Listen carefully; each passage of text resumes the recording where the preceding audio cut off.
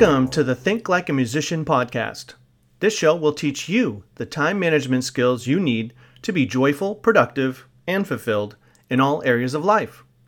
You're going to learn a completely unique and innovative approach to managing your crazy, busy life. I'm a lifelong musician, so you're going to hear a musician's creative and intuitive system for time management and work-life balance.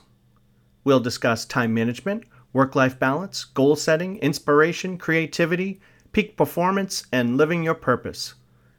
I want to help you live your life like it's a masterpiece. I'm a life coach, professional speaker, productivity expert, and your host, Scott Snow. We have a very special guest. Merritt Minnemeyer is the founder and creator of Master of One Coaching. She is a highly trained educator, facilitator, and performer, and brings over 20 years in business, education, social justice, and the arts to create unique and specifically crafted programs for the benefit of each client.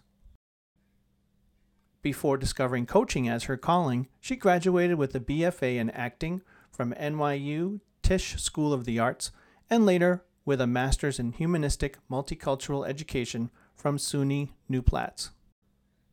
A published writer, she is an avid live music fan, a voracious devourer of books, a joyful traveler, and calls anywhere near the ocean her happy place. Above all, she enjoys facilitating inspiration and positive change and is thrilled to support others who are hungry for growth and transformation, and to contribute to the health and wealth of the world. Master of One Coaching is Merritt's dream come true. Merritt, welcome to the podcast. Thank you so much for having me. I'm happy to be here. Great. I'd love to hear about your company, Master of One Coaching. Absolutely. So I am the founder and creator of Master of One Coaching, which is a leadership and executive coaching practice. And I specialize in scrappy startup founders who are seeking to transform into powerful leaders of purpose-driven movements. So essentially what that means is I'm really specifically looking for that spark in a founder who has a couple of years under her or his belt, are seeing some success, are seeing some opportunity for growth and or experiencing the growth, but are still doing, and it's funny that your podcast is called All the Hats, because I often say that they're wearing all the hats. They're scrubbing the toilets, and they're making the coffee, and they're also doing all the hiring, and they're also doing all the branding, and they're doing all the sales, and they're also vacuuming the floor, right? That's right. And so what I work with them on is learning how to evolve into holding the space as a leader, making really sound decisions based in the ethics and values of their business. And as a person with a lot of experience and history in social justice work, my focus is really on the social entrepreneurs who are marrying a for-profit model with purpose-driven work. What are some of the common challenges that a typical client of yours might be struggling with? That's a great question. So certainly the all the hats problem. How do I get from feeling like I need to do everything or thinking I need to do everything because I see the need for it, to letting go of some of that and kind of breathing into this new space of leadership? That's the main one. And then from there are so many different facets of that question, right? There is certainly, how do I hire effectively? How do I know who to hire? How do I know how to train them effectively? How do I find the time to create the culture of a business and in a company community that I know is going to be sustainable long-term, that will do right by the legacy I want to leave? How do I manage all of the overwhelm? Because I think I want to make the coffee because I like that coffee, right? I want to make the sales because I want to make sure that that client understands exactly what they're getting, and I don't know how to communicate to a sales team what it is that I mean, what it is that I really want to deliver. So, so there are lots of small questions and bigger questions that go along with that sort of umbrella of how do I evolve into this leader? And being a founder is not the same thing as being a leader. It really, there's entirely two different skill sets and entirely two different mindsets. You can certainly do both. And also, by the way, you don't have to do both. So how, like a founder, usually entrepreneurs that start an idea, they're super passionate about it, of course.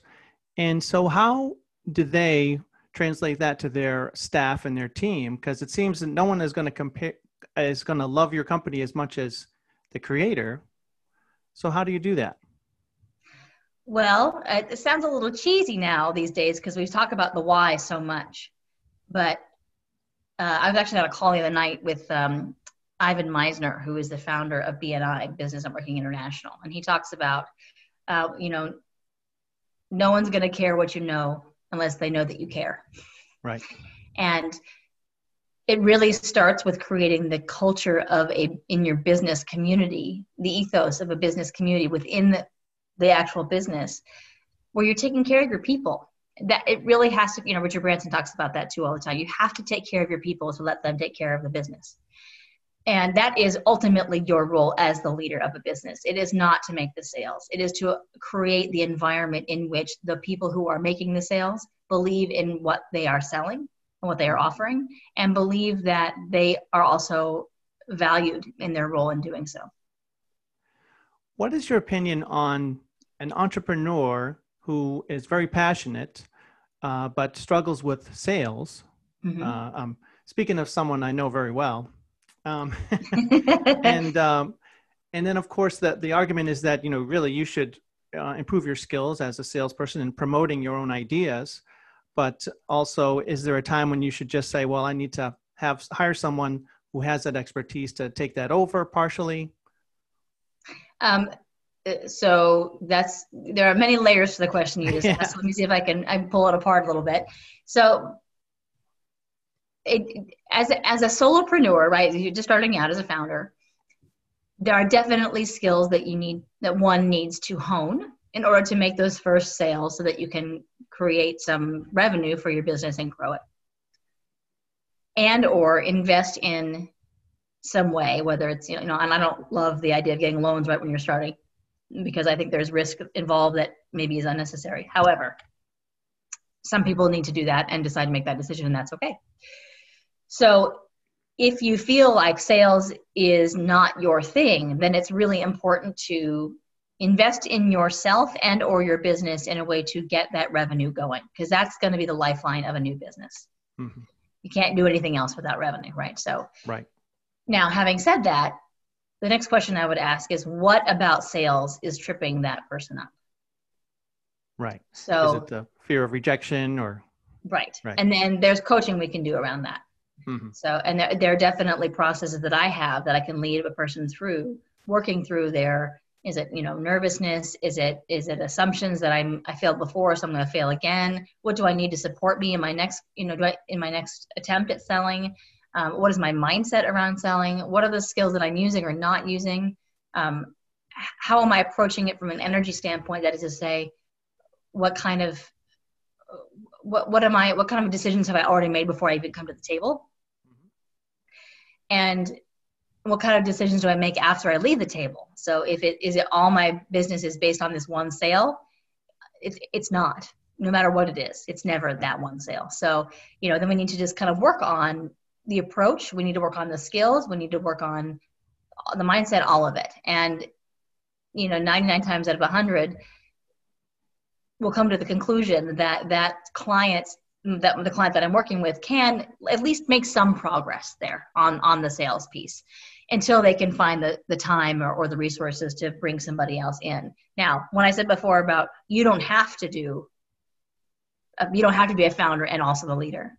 I have clients I have one client I think of in particular who actually inherited the business from his father, and he has tremendous talent in his field. Like, he is an absolute superstar in what he does. He is not the head of the company right now. He's one of 3 or 4 partners, 2 or 3 partners. So he has made that very conscious choice to say, I don't want to be leading everybody. because I'm really good at this thing. I'm so good at it. Right. And I want to be among the decision makers, but I also need other people in the business to do that with me, because that's not really what I'm best at. What I'm really best at is this one thing that I'm super talented in. And I know that drives revenue more than anything else. So I'm going to bring in other people who can fill in those gaps, and then we can work together. Like I said, you don't have to be the CEO of the company you found. You really don't, unless you want to be. And then, and then we can work on that too. I know you're very involved with BNI. So what are some of the benefits of being in a supportive networking group like BNI? Well, right now, especially, right, when we all feel kind of isolated, more than kind of isolated from our communities, and whether it's BNI or whether it's another kind of network, chambers. Certainly, I'm also on the board of my local chamber. I've been involved in other regional chambers.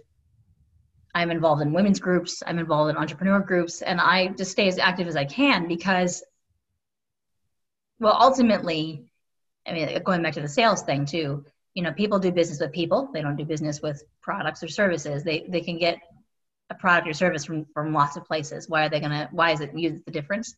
And you are the difference because of your relationship with that person, whether it's a new relationship or an extended relationship, or maybe it's a referral-based relationship. Somebody else vouches for you. If I have a choice where I can go to 5 different places and get the same service, if I'm going to get a referral from someplace, and say, boy, that dentist is a really, really good dentist, and I really had a great experience with him, I'm going to go to that dentist because somebody I trust said that they were good. And so doing any kind of network is going to help you build that know, like, and trust credibility. That's a big part of sales too, is just being credible and being out there and having people associate your service or your product with you. That's great. Let's switch gears a bit on to productivity. Which app, software, and technology do you rely on most for your personal productivity and the productivity of your team? That's a great question. So I will say that I'm pretty simple in my productivity.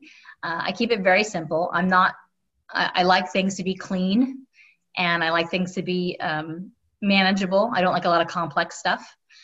So I work with Google, the Google Suite. It's easy. QuickBooks Online. Trello is my sort of project management go-to. And then with other organizations that I'm in, I've used Slack, which has been helpful. But I try to keep it as simple as possible. And so a lot of the Google Suite, Google Sheets is something that I rely on a lot, because I just don't do a lot of complex work in that way. I just like to keep it very streamlined and easy to manage. Okay. Besides your occupation, what are some of the other hats you wear? Oh, well, that's a great question too. So I am, well, let's see. I am a mother of 3 wonderful boys, all adopted, all with some special considerations, developmental and otherwise. And we are a multiracial, multi-ethnic family. So that I have I did before I became their mom, but has definitely increased and deepened my relationship with being an advocate for social justice. That's a big part of my life and my work. I'm a partner in that. My husband and I have been together. We're celebrating our anniversary next week, our 5th anniversary. Oh, congrats. Thank you. It's very exciting. I am certainly a daughter and a sister and a friend and a community member. Like I said, I'm very involved in several efforts. I like to volunteer my time a lot, even in this virtual realm. What else? A part-time yogi. Mm-hmm. That's great. Yeah, I'm always I'm a curious. homeowner. I do all these things. So yeah. Wow. I'm curious about, how do you go about managing all these different hats you wear, different roles? Do you find that you have to change what you're presenting with all these different roles? Are you concentrating on kind of being the same on all your roles? Is there a transition you need to go through for someone? I love that question. That's a really great question. And the reason I love that is because I work on that with my clients all the time. So it takes a lot of energy to maintain the personae, multiple personas of of being one person at work, one person at home, one person with friends, right? And some of that we can't always help because of just how psychology works. And we slip into roles that we're used to, right? We often do that. Like an example I use a lot is when we go home for the holidays and you're going to slip into the teenage you, because if you left your house when you were a teenager, some part of you is always going to be 18 years old with your parents, right? Yep. So, and there are ways you can work on that, but that, if we're not conscious of that, we can easily slip back into those roles. And also, I think that a major source of overwhelm and stress for people is having to manage these different, quote, personalities, end quote. And one of the things that I work on a lot with my clients is congruence, because it's so much more pleasant to be who you are wherever you are. And I know that I found it to be exhausting when I was going through, I was an actor, and part of being an actor is learning how to be adaptable, but adaptability can have a shadow side in that you're showing up for people the way they want you to show up rather than really who you are, and start to do some mental and emotional gymnastics around, what do they want me to be? I think especially as young people, we do that. And so I actually just had a great success story with a client recently where it was so awesome. I got to celebrate this with her yesterday because we've been working together about 6 months. She's pivoted from going to a job that she was really struggling with this, like very unhappy in her role. Really, she was a leader in the organization, but was banging up against a lot of different struggles and feeling like she wasn't really herself, and she didn't really know who she wanted to be. And she had all these different interests, but she felt like they were all kind of just like kind of a step or two away from her. And we've come to this place in the last 6 months where she's decided to start her own business. And she's, not in her job anymore, and she's creating her own business, and she's feeling so excited about it. And she said very casually yesterday, she said, well, I think I'm going to make this decision because it feels most authentic to me. And I went, can you just say that again? Because do you remember 6 months ago when you felt like you didn't even know who you were in relationship to your work? And now you're making decisions solely on the criteria that it is authentic to you. Like, that's huge. And it's so fulfilling. So, yes, I can't exactly remember the seed of your question, but send me in this tangent. whether we change between all these different roles. So yes, we absolutely do change if we're not conscious of it.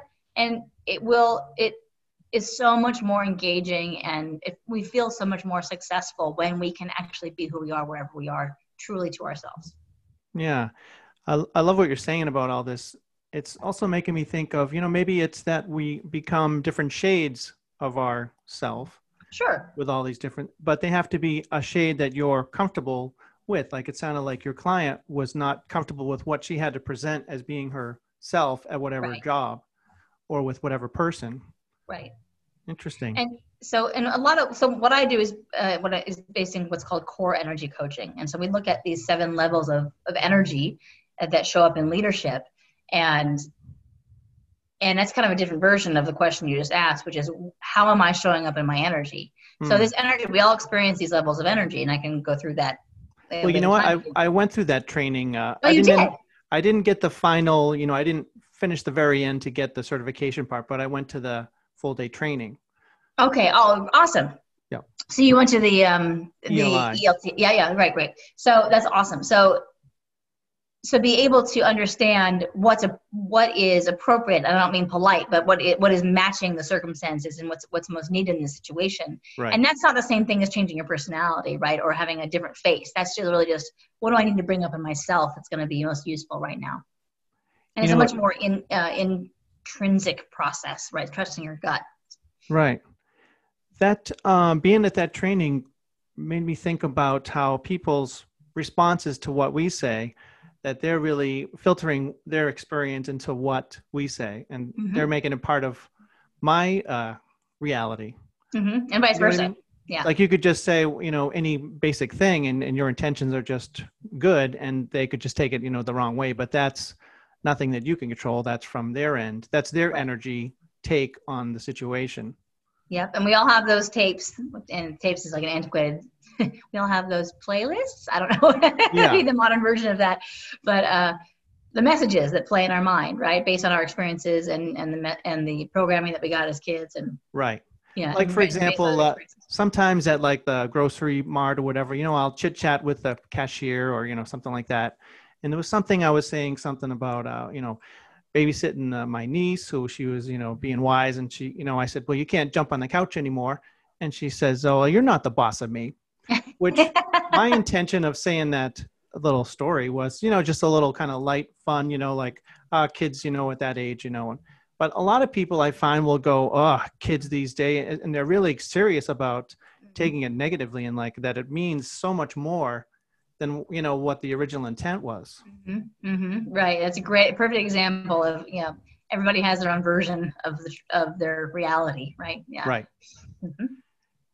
Great. I was impressed with your Instagram. I saw pictures of your son at 5:30 in the morning, hitting it at his little desk.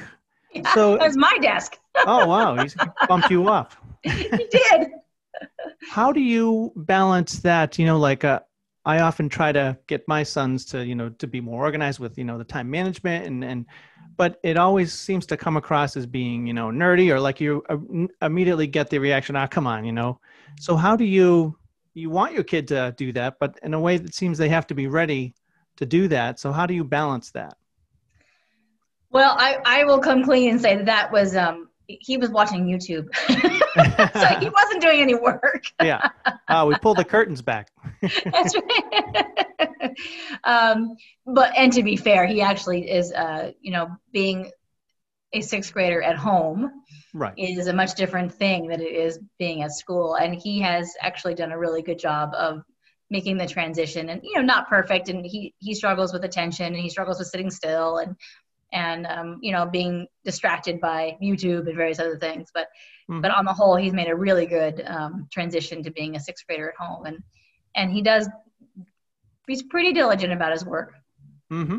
So at the same time, just like anybody else, we've got to let them be who they are and get their yayas out, and also remind them that they are in a human body that needs exercise, and it needs to be outside. And those things are hard to remember right now, because, I think the tendency is to be sedentary. Right. Right. Especially for kids who are having to be in front of screens all day. And then they, my kids' social life is a lot of like through their video games, because they can talk to their friends online. Mm-hmm. And so, I don't have the magic answer for that, unfortunately. Right. But I think also they're seeing you do things, like they're seeing how you conduct yourself with, getting up early in the B&I meetings, and how you're organized. And I think that stuff, whether they're showing it right in the moment, I can tell that even my right. sons, it's always, it gets in, right? It gets in, and they'll, I can still think back to, I actually often cite my experience growing up with my parents. They had a design and build firm growing up. My father was an architect. My mother ran the business and did the interiors. And I just yesterday was on a call with my local chamber. Like I said, I'm on the board there, and we talked about the importance of community, the business community. And I remember going, my parents had an office on the main street of town, and when there was a business that would open up, we would go to the ribbon cutting, or we would go to the little cocktail hour and I was 10 years old. And that's part of my experience. And so I don't think about that every day, but it really has shaped who I am. Mm-hmm. And so I have hope. That's right. That they will also pick up on those things too. That's right. Yep. How do you approach goal setting and goal attainment? For myself or for clients, or both? Well, yeah, how about a little of both?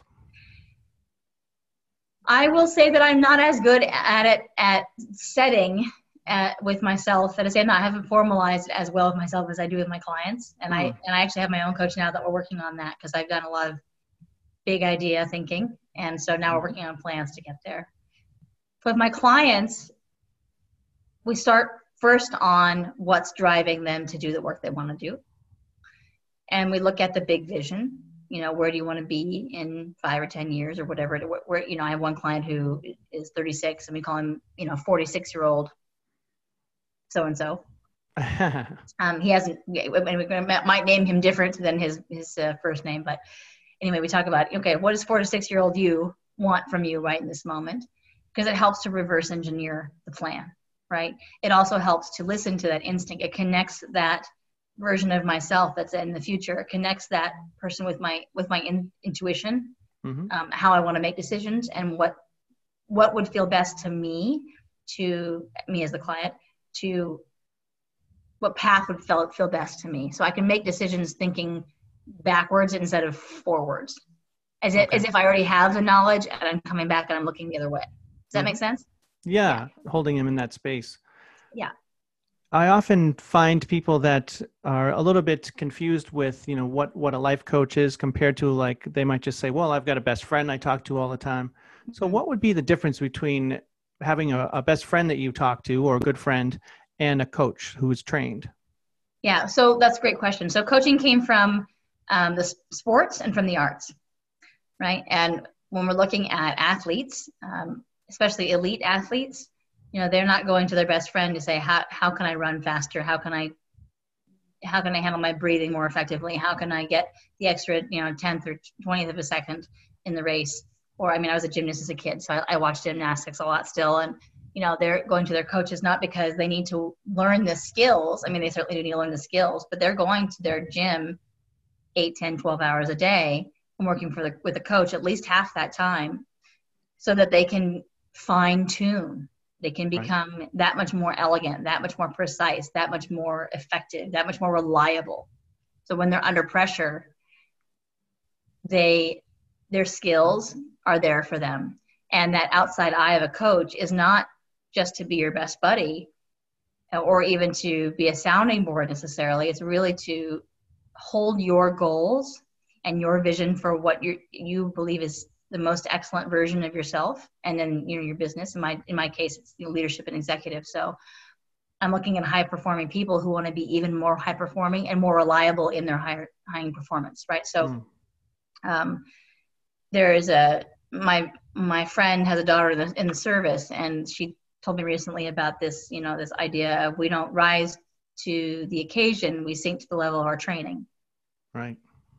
And what a coach does is keep you trained up, in your excellence, in your sound decision making, in your managing of yourself, in your managing of others around you, in your maneuvering through your daily life, your work life, and your personal life too. Because hopefully it's the same. Like I said, the same person isn't walking through every door, right? So.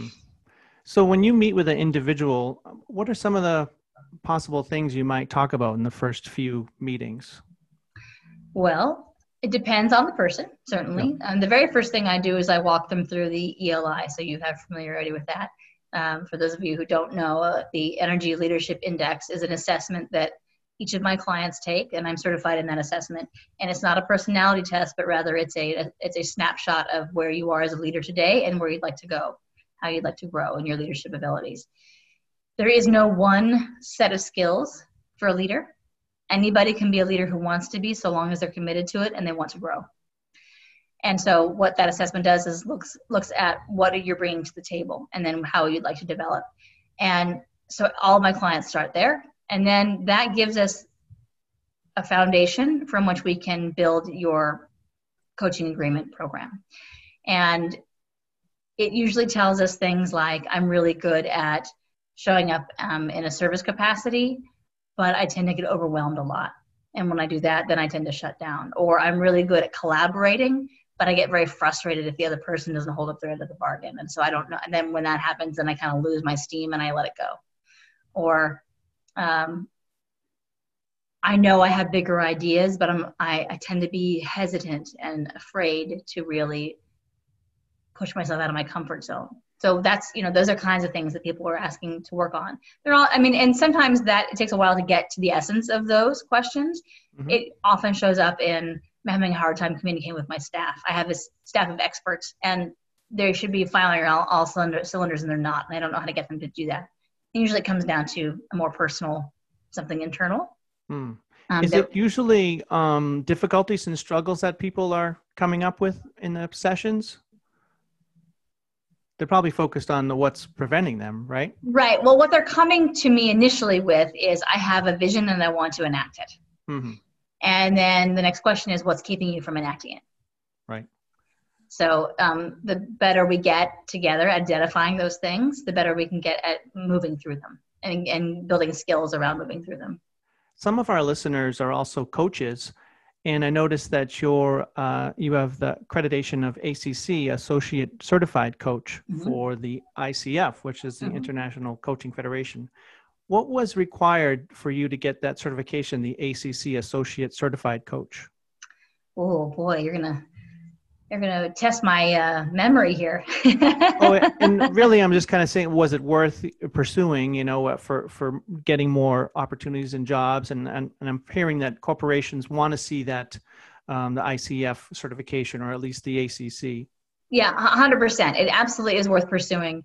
It not only because I felt like it was what corporations are looking for, and people are getting more savvy now that they're understanding, being able to discern more specifically what they're looking for and what it means to be an accredited coach.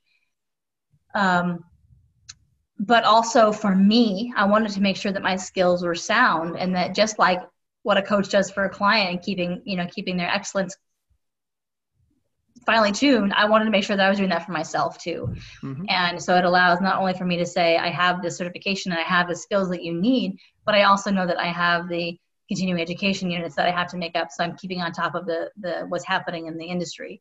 And furthermore, there's a lot of what I'll refer to as chatter about licensure down the road. And I actually initially pursued a career after my acting, and then I kind of went through nonprofits, and I went for a while down the road of mental health counseling. And I didn't finish that degree for personal reasons, but I got to be a part of the accreditation program for the program that I was in. And they have a top tier accreditation program that I got to be on the panel for, and it was really fun. And what I learned from that is that licensing is quite an ordeal. Mm. And also I live in New York State, and if we can create more red tape to go through, by golly, we're going to do it in New York State. So if and when licensure becomes an inevitability, and as lobbying for coaches grows, and eventually people would like to maybe put it on insurance or some other, make it even more of a thing that people can access more readily and maybe more financially accessible, et cetera. Licensure is going to become more of a demand according to what the sort of industry trends are. So being an ICF certified coach streamlines that process, because they're the ones that are going to be at the forefront of that. Because I think the general public also can consider sometimes life coach or any kind of coach as being, oh, well, I'm a coach too. Like we're all, they don't see that those skills and those requirements that are put in that make that difference. Right. Between someone who's just listening to someone else and someone who has honed those skills. Right. I mean, if you think about it in terms of social workers have been around for 100 plus years, right? More than that.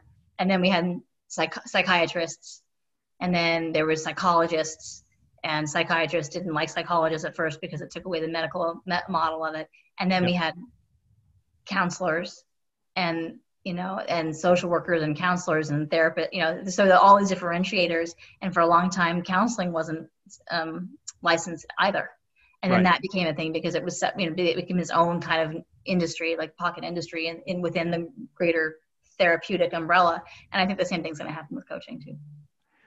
Let's switch gears to speaking. You're also a speaker. And can you tell us about your program, Choose Well, Choose Wisely, Choose Love? Sure. So what I will tell you is that that's the foundation of that is in my personal story. And so if I may share a little bit of that story. Of course. All right, great. So the story goes that as I mentioned before, I grew up as a performer from a very young age. And I started from the age of 3. And I was also a local competitive gymnast. And so I had a lot of performing going on in my life. And I followed that through all the way through college. I moved from Northern California, to where I was born and raised, to New York City to go to attend NYU college. Graduated when I was 20 as a professional actor, right, ready to go, and found quite readily that though I loved the collaborative process, I loved creating with peers, I loved the sense of inspiration and telling stories and connecting with audiences, and all of that I really enjoyed, and the industry was just not a great fit for me. Mm-hmm. I had some difficult experiences, and I just thought, I just don't think this is the right industry for me to be in. But I didn't know what else to do because I didn't do anything else. I started so early, and this is all I knew how to do. So I had a mentor when I was working at an off-Broadway theater called the American Place Theater in Times Square of New York. And I had a mentor who was running the education department there. His name was Paul Fontana.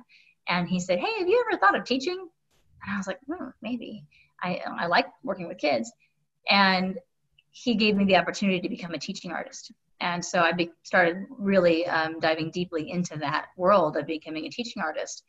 And that slowly helped me identify this passion for using these creative outlets and mechanisms and interventions to help young people first, and then ultimately adults later, to cultivate their voices, their sense of self, and dream of a life for themselves that they didn't necessarily think of as possible before they had come into contact with these practices. And I guess I started out working with what was termed as at-risk populations, and I followed that for a while. And I moved to Seattle with my husband Peter, who got married in 2000, and did arts and theater outreach there, and kind of toured all over the country doing leadership development but it didn't call it that at the time. It was really doing arts intervention work. And then through a series of circumstances, found myself back in my hometown working for actually my own high school. And I was in the student services department as assistant dean of students. And so there I was doing academic advising, and then actually officially leadership development, student government, working with the student leaders to develop their goals and programs for the year, their academic achievements, working with their families to help them kind of walk them through their secondary education process and into college and beyond. And I really just was getting more and more focused on this leadership development piece. I was like, wow, this is really interesting to me. Like, what makes a leader? What makes them effective? What makes them passionate? So my first child was born about when I was in that job, and all three of my children are adopted, as I may have mentioned. And my mother got remarried and moved back to her home state of Texas, and my father decided to move to Portugal. And so we were left without any family support in the town we were in, so we decided to go to Buffalo, which is where Peter's family was. Peter's family is a big family, very dynamic, very connected. We had Sunday dinners and happy birthdays together and all that. So we became very much part of this community in Buffalo. And while I was there, I got to work for an organization called the National Federation for Just Communities. And that is what I'm going to call a social justice organization, really looking at diversity, equity, inclusion, and human services through that lens. And so I jumped right in with becoming a facilitator for kids programs. And then it really became officially this leadership development piece, and transitioned not just from kids, but also into higher education for college students, corporate lawyers, schools and districts, working with teachers and administrators, working with the sheriff's department, elected officials, the federal government, you name it, we got to work with them. And that sort of evolved over time. In the middle of all of that, and I also went into school to get my master's in mental health counseling. And also, in the middle of all of that, our twin boys were placed with us through the foster care system, and they had a high level of need, as I mentioned. And so our life became very, very complicated very quickly. Right. A year into that process, my husband, Peter, was diagnosed with terminal brain cancer. And so we went through that process of him going through chemo and radiation and ultimately deteriorating. And he passed away a year and change after his diagnosis. And the night he died, I got an email from a colleague and friend who was also helping Peter through his care process. And she had the last words that he ever wrote for me. And it was, 2 a.m. and I was sitting on the cold linoleum floor of my sister-in-law's kitchen where he had collapsed. And the words on the email were choose well, choose wisely, choose love. And I didn't know what to do with that information at the time. I sort of shook my fist at the heavens and I was like, what do you mean? Right. I didn't really know what to do. 2 weeks later, I finalized the adoption of my twins. And it took about a year to really figure out exactly what I wanted to do. I knew I needed to move somewhere else. I needed to kind of restart our life as a foursome. And so I found the Hudson Valley and fell in love with it and found myself a house. And there are other parts of the story, but suffice it to say, I got them situated in the Hudson Valley, in their schools and with the right supports. And got a part-time job working for a theater, going way back when, due to my kind of roots, because that's what I knew how to do. And then moved to another nonprofit, arts-based nonprofit. And then during all that time, I met my husband, Tom, and he has his own story of hitting his own bottom and redemption. And we recognized that in each other. And so we hitched our wagons together and we decided to, create our family together in this new place. And so we did that. We bought a house. We got everything, he adopted the children. And in that moment where things kind of felt like they were, all right, everything's normalized and stable, I remembered those words. What does it mean to choose well, choose wisely, choose love for me in a professional capacity? Because I'd never felt like I had found the quite right thing. Like I was always close, but not quite right. So I looked way back into my performance history. I looked back at creative collaboration. I looked back at helping people feel empowered and envisioning new futures for themselves. I looked at teaching, loving working one-on-one with people, doing coaching for actors and auditions and being a director. Certainly the social justice piece, the facilitation piece, and the leadership development piece. And it all kind of came into this one moment where I did all this research and found the word coach, which I didn't even know was a thing. And I found it. I was like, oh my gosh, that's what I do. I do that. Right. And so I was using those 6 words as, please let this help me navigate so that I will know it when I see it. And I just kept repeating that to myself: choose wise, choose well, choose wise, choose love. And so I then found IPEC, which now you know, and just let that mantra lead me, and so I could feel it when I walked into the room my first day of training. I could feel it when I made the decision to be a coach. I could feel it when I first got my first client. I was like, oh my gosh, I'm born to do this. And who knew? And that's still how I conduct myself. If I'm with a prospective client and I don't feel like this is choosing well, choosing wisely, and choosing love for them or for me or for me, it's not the right fit. And so that it really is how I navigate my whole life. Right. Yeah. That's beautiful. Yeah. It seems like it doesn't always happen so clearly as it did for you, but it did. Well, I would say I'm a storyteller, so remember that. Yeah, I have fine-tuned that story so that it can be concise in the telling. Right. There's certainly more tributaries to that river. You actors always have a little step ahead, that secret sauce, That's right. It's almost not fair. Well, we're almost at the end here. This has been such a pleasure. What's a hobby you enjoy that most people may be surprised about? I picked up knitting a couple of years ago. Okay. And that's not something I ever did before, but back to the Mets. When I met my husband, he can't even believe he actually said this to me when we met, but he said, sports aren't that important to me. It's okay. I don't need to watch all the games. We watch a lot of Mets games. Yeah. And, I like baseball. I like sports. I have nothing against it, but I don't have a passion for it like he does. So I thought, well, I can either not see my husband for 162 games or how many ever it is, or I can sit there next to him and do something that's going to keep me occupied. So I learned how to knit. And that's great. And I enjoy it. It keeps me sane. It's good for the brain. It's good for the, hand-eye coordination. Keeps me creative. Merritt, where can we go for more information about you and what you do? So I have a website up now. It is being revamped. And so the new one will be launched in a couple of weeks. I'm very excited, but it's going to be the same URL. So you can go there now and see, how to get a hold of me. It's masterofonecoaching.com, all spelled out. One is the word one, masterofonecoaching.com.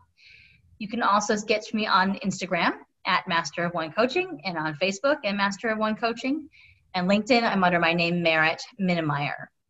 And you go ahead up to my website and join my newsletter. I send out one email a week. I promise. It's very unusual if I send more than one a week. And just keeping in touch with people who want inspiration around leadership and social entrepreneurship. Beautiful. And those are the easiest ways to get a hold of me. My final question is, what's one action step our listeners can take to lead a more fulfilling life? Ooh. I like that question. One action step.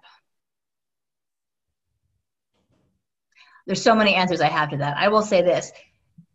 What I've noticed in the last couple of weeks, especially, definitely in the last 6 months and change, in the last 2 weeks especially, I've noticed a significant uptick in stress reactions from my clients and also myself.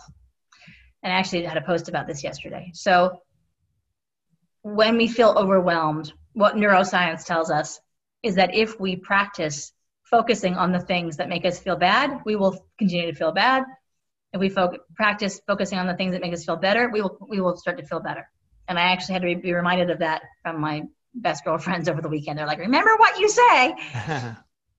So very quick and easy thing to do when you're starting to feel overwhelmed, and to get you you right your ship. If you need some a little bit of positive energy in your life at that moment, is go through a list of 5 things, at least 5 things, you can do more, that are going well for you. It can be super small.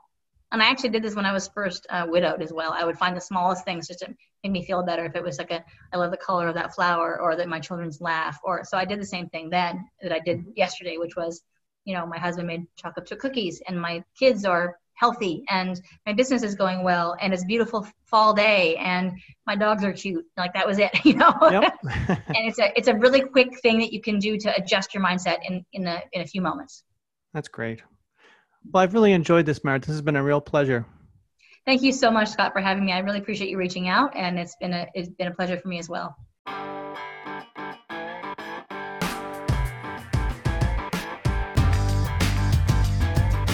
Visit thinklikeamusician.org for more information on how we can help you and your team with peak performance, time management, and work-life balance.